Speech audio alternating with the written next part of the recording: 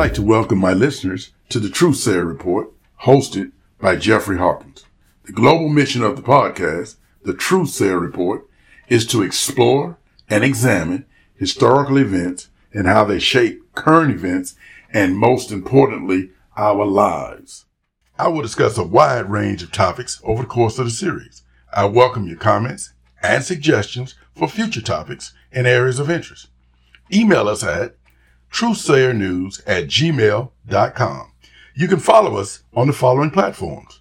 On Facebook at Jeffrey Hawkins and like our page, The Truthsayer Report, or on Twitter at Truthsayer News. This is my inaugural podcast. Today's topic is the tale of two cities, Birmingham, Alabama, and Atlanta, Georgia. How both were born of fire. Birmingham's symbol is the Vulcan, the god of fire, and Atlanta's symbol is the phoenix rising from the ashes of General Sherman's order to burn it to the ground. However, one became the shining star of the Southeast, and the other a dim light obscured by mountains.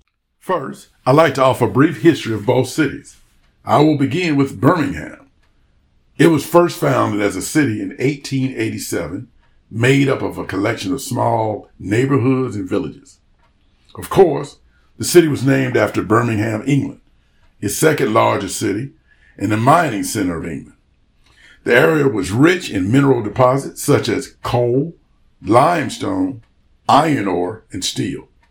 The mining industry soon began to boom and helped transform the city into an industrial and railroad hub.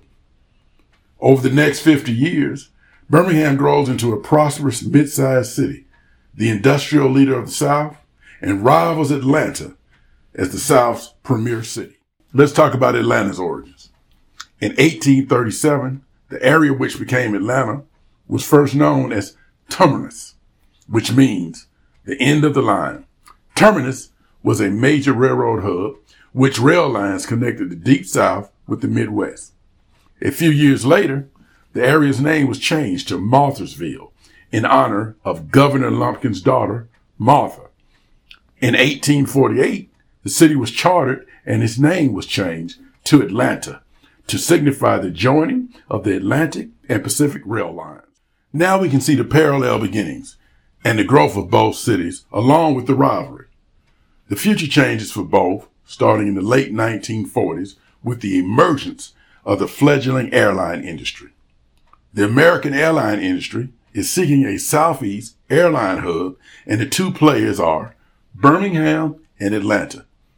During this period of the late 40s and early 50s, both cities are roughly the same size in population and geographical size. This is a very interesting fact. The leadership in Birmingham and the state of Alabama set their sights in future growth on the mining and steel industries, virtually and unknowingly deciding to make the city's economy a one-trick pony. Birmingham begins to be known as the Pittsburgh of the South. It enjoys great growth and prosperity. Ultimately, it decides not to seek the position of becoming the Southeast Airline Hub and creates an airline fuel tax, which signals its decision. The leadership in Atlanta desires a more diverse economy and saw its rail lines, its highways, and now a major airport as its vehicles for growth. The airline fuel tax becomes the deciding factor when a regional airline based in Monroe, Louisiana, named Delta, chooses Atlanta as its new headquarters. The next chapter in the tale of two cities is the emergence of the airport, the 1960s, and the civil rights movement. Birmingham's mining and steel industry is booming, but the city's leadership can't see the vision of air travel, diverse commerce, and/or open-mindedness. Atlanta's mayor, Ivan Allen, quickly desegregates public transportation, restaurants, hotels, motels. Atlanta never receives a black eye or the consternation of the country for its defiance of equal treatment under the law. Famously, Robert Woodruff, the CEO of Coca-Cola, states, "With this airport, it would be difficult to explain to my Brazilian bottler why he can't stay in the same hotel as my Chattanooga bottler." Atlanta's economy is now booming as well and growing exponentially greater than Birmingham's. The city's population is growing by leaps and bounds beyond Birmingham. What is worse, Birmingham is now being referred to as Bombingham. Atlanta's moniker becomes the city too busy to hate. In 1966, Major League Baseball encourages the move of the Braves from Milwaukee, and the National Football League awards the city a new franchise, the Falcons. Now, Atlanta's a major league city, and soon the National Basketball Association team, the Hawks, relocate to the city as well. Now we move into the 1970s. Due to the overwhelming success of the Atlanta airport, which has led to enormous growth and diversity in the city's economy, the people of Atlanta renamed the airport William B. Hartsfield to honor his championing the decision to become the Southeast Airline Hub. The Hartsfield Airport has triggered the metropolitan area population boom, which requires the creation and the building of a regional rapid transportation system known as MARTA. Now we move into the 1980s and the decline of the mining and steel industries in America. Birmingham's economy and its citizens suffer greatly from the industry decline. Thousands lose their jobs, the city loses millions in tax revenue, and the city's population declines rapidly as well. Atlanta, on the other hand, economy continues to grow exponentially due to, again, the airport and the opening of the rail system. Atlanta's mayor, Maynard Jackson, has continued in the belief and sponsorship of the airport by doubling in size and its passenger capacity, along with his major support of MARTA. The airport has led Atlanta to becoming a major business convention destination. MARTA's success and the continued economic expansion all culminating in the city winning the bid to host the 1996 Olympics. Moving into the 21st century, the city of Birmingham finally gets a glimmer of hope, but not until 2009. With the election of William Anthony Bell, does Birmingham have a mayor who embraces the vision of its airport and its ability to change the city's fortunes. Unfortunately, Bell inherits a $77 million budget deficit and a non-diverse economy still reeling from the mining and steel industry decline.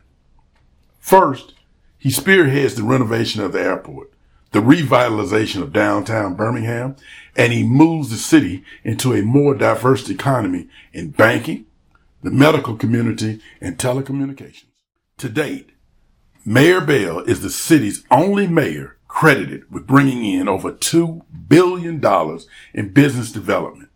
When he left office in 2017, he left a budget surplus of $350 million. The citizens of Birmingham would be wise to remember the words of the great French philosopher Machiavelli. Those who forget the lessons of history shall be doomed by them. For Atlanta, the stage has been set by Mayor Jackson, who left office in 1992 with the Atlanta airport as the city's signature for success. Every mayor since, Campbell, Franklin, Reed, and Lance Bottoms, have embraced and nurtured the now named Hartsfield-Jackson Airport as the goose who lays the golden eggs. Now let's speak of the present. Birmingham's city population is 209,000. Its metro area is 1.1 million, and it has the 49th largest metro area in the country. Atlanta's city population is 509,000, double that of Birmingham's. Its metro area is 6.1 million, 5 times the size of Birmingham's, and its metro area is the 9th largest in the country. Well, in the final analysis, one can only vision in the tale of two cities. It's hard to soar without wings. For our Birmingham listeners, remember, there's a mayoral election this fall. Ring the bell for Birmingham's success and elect William Anthony Bell mayor. Thank you for listening to the Truthsayer Report, the tale of two cities, hosted by Jeffrey Hawkins. I like to end my podcast with a quote by a great American poet. James Baldwin. People pay for the life they live. They simply pay by the life they end up living. Speak to yourself.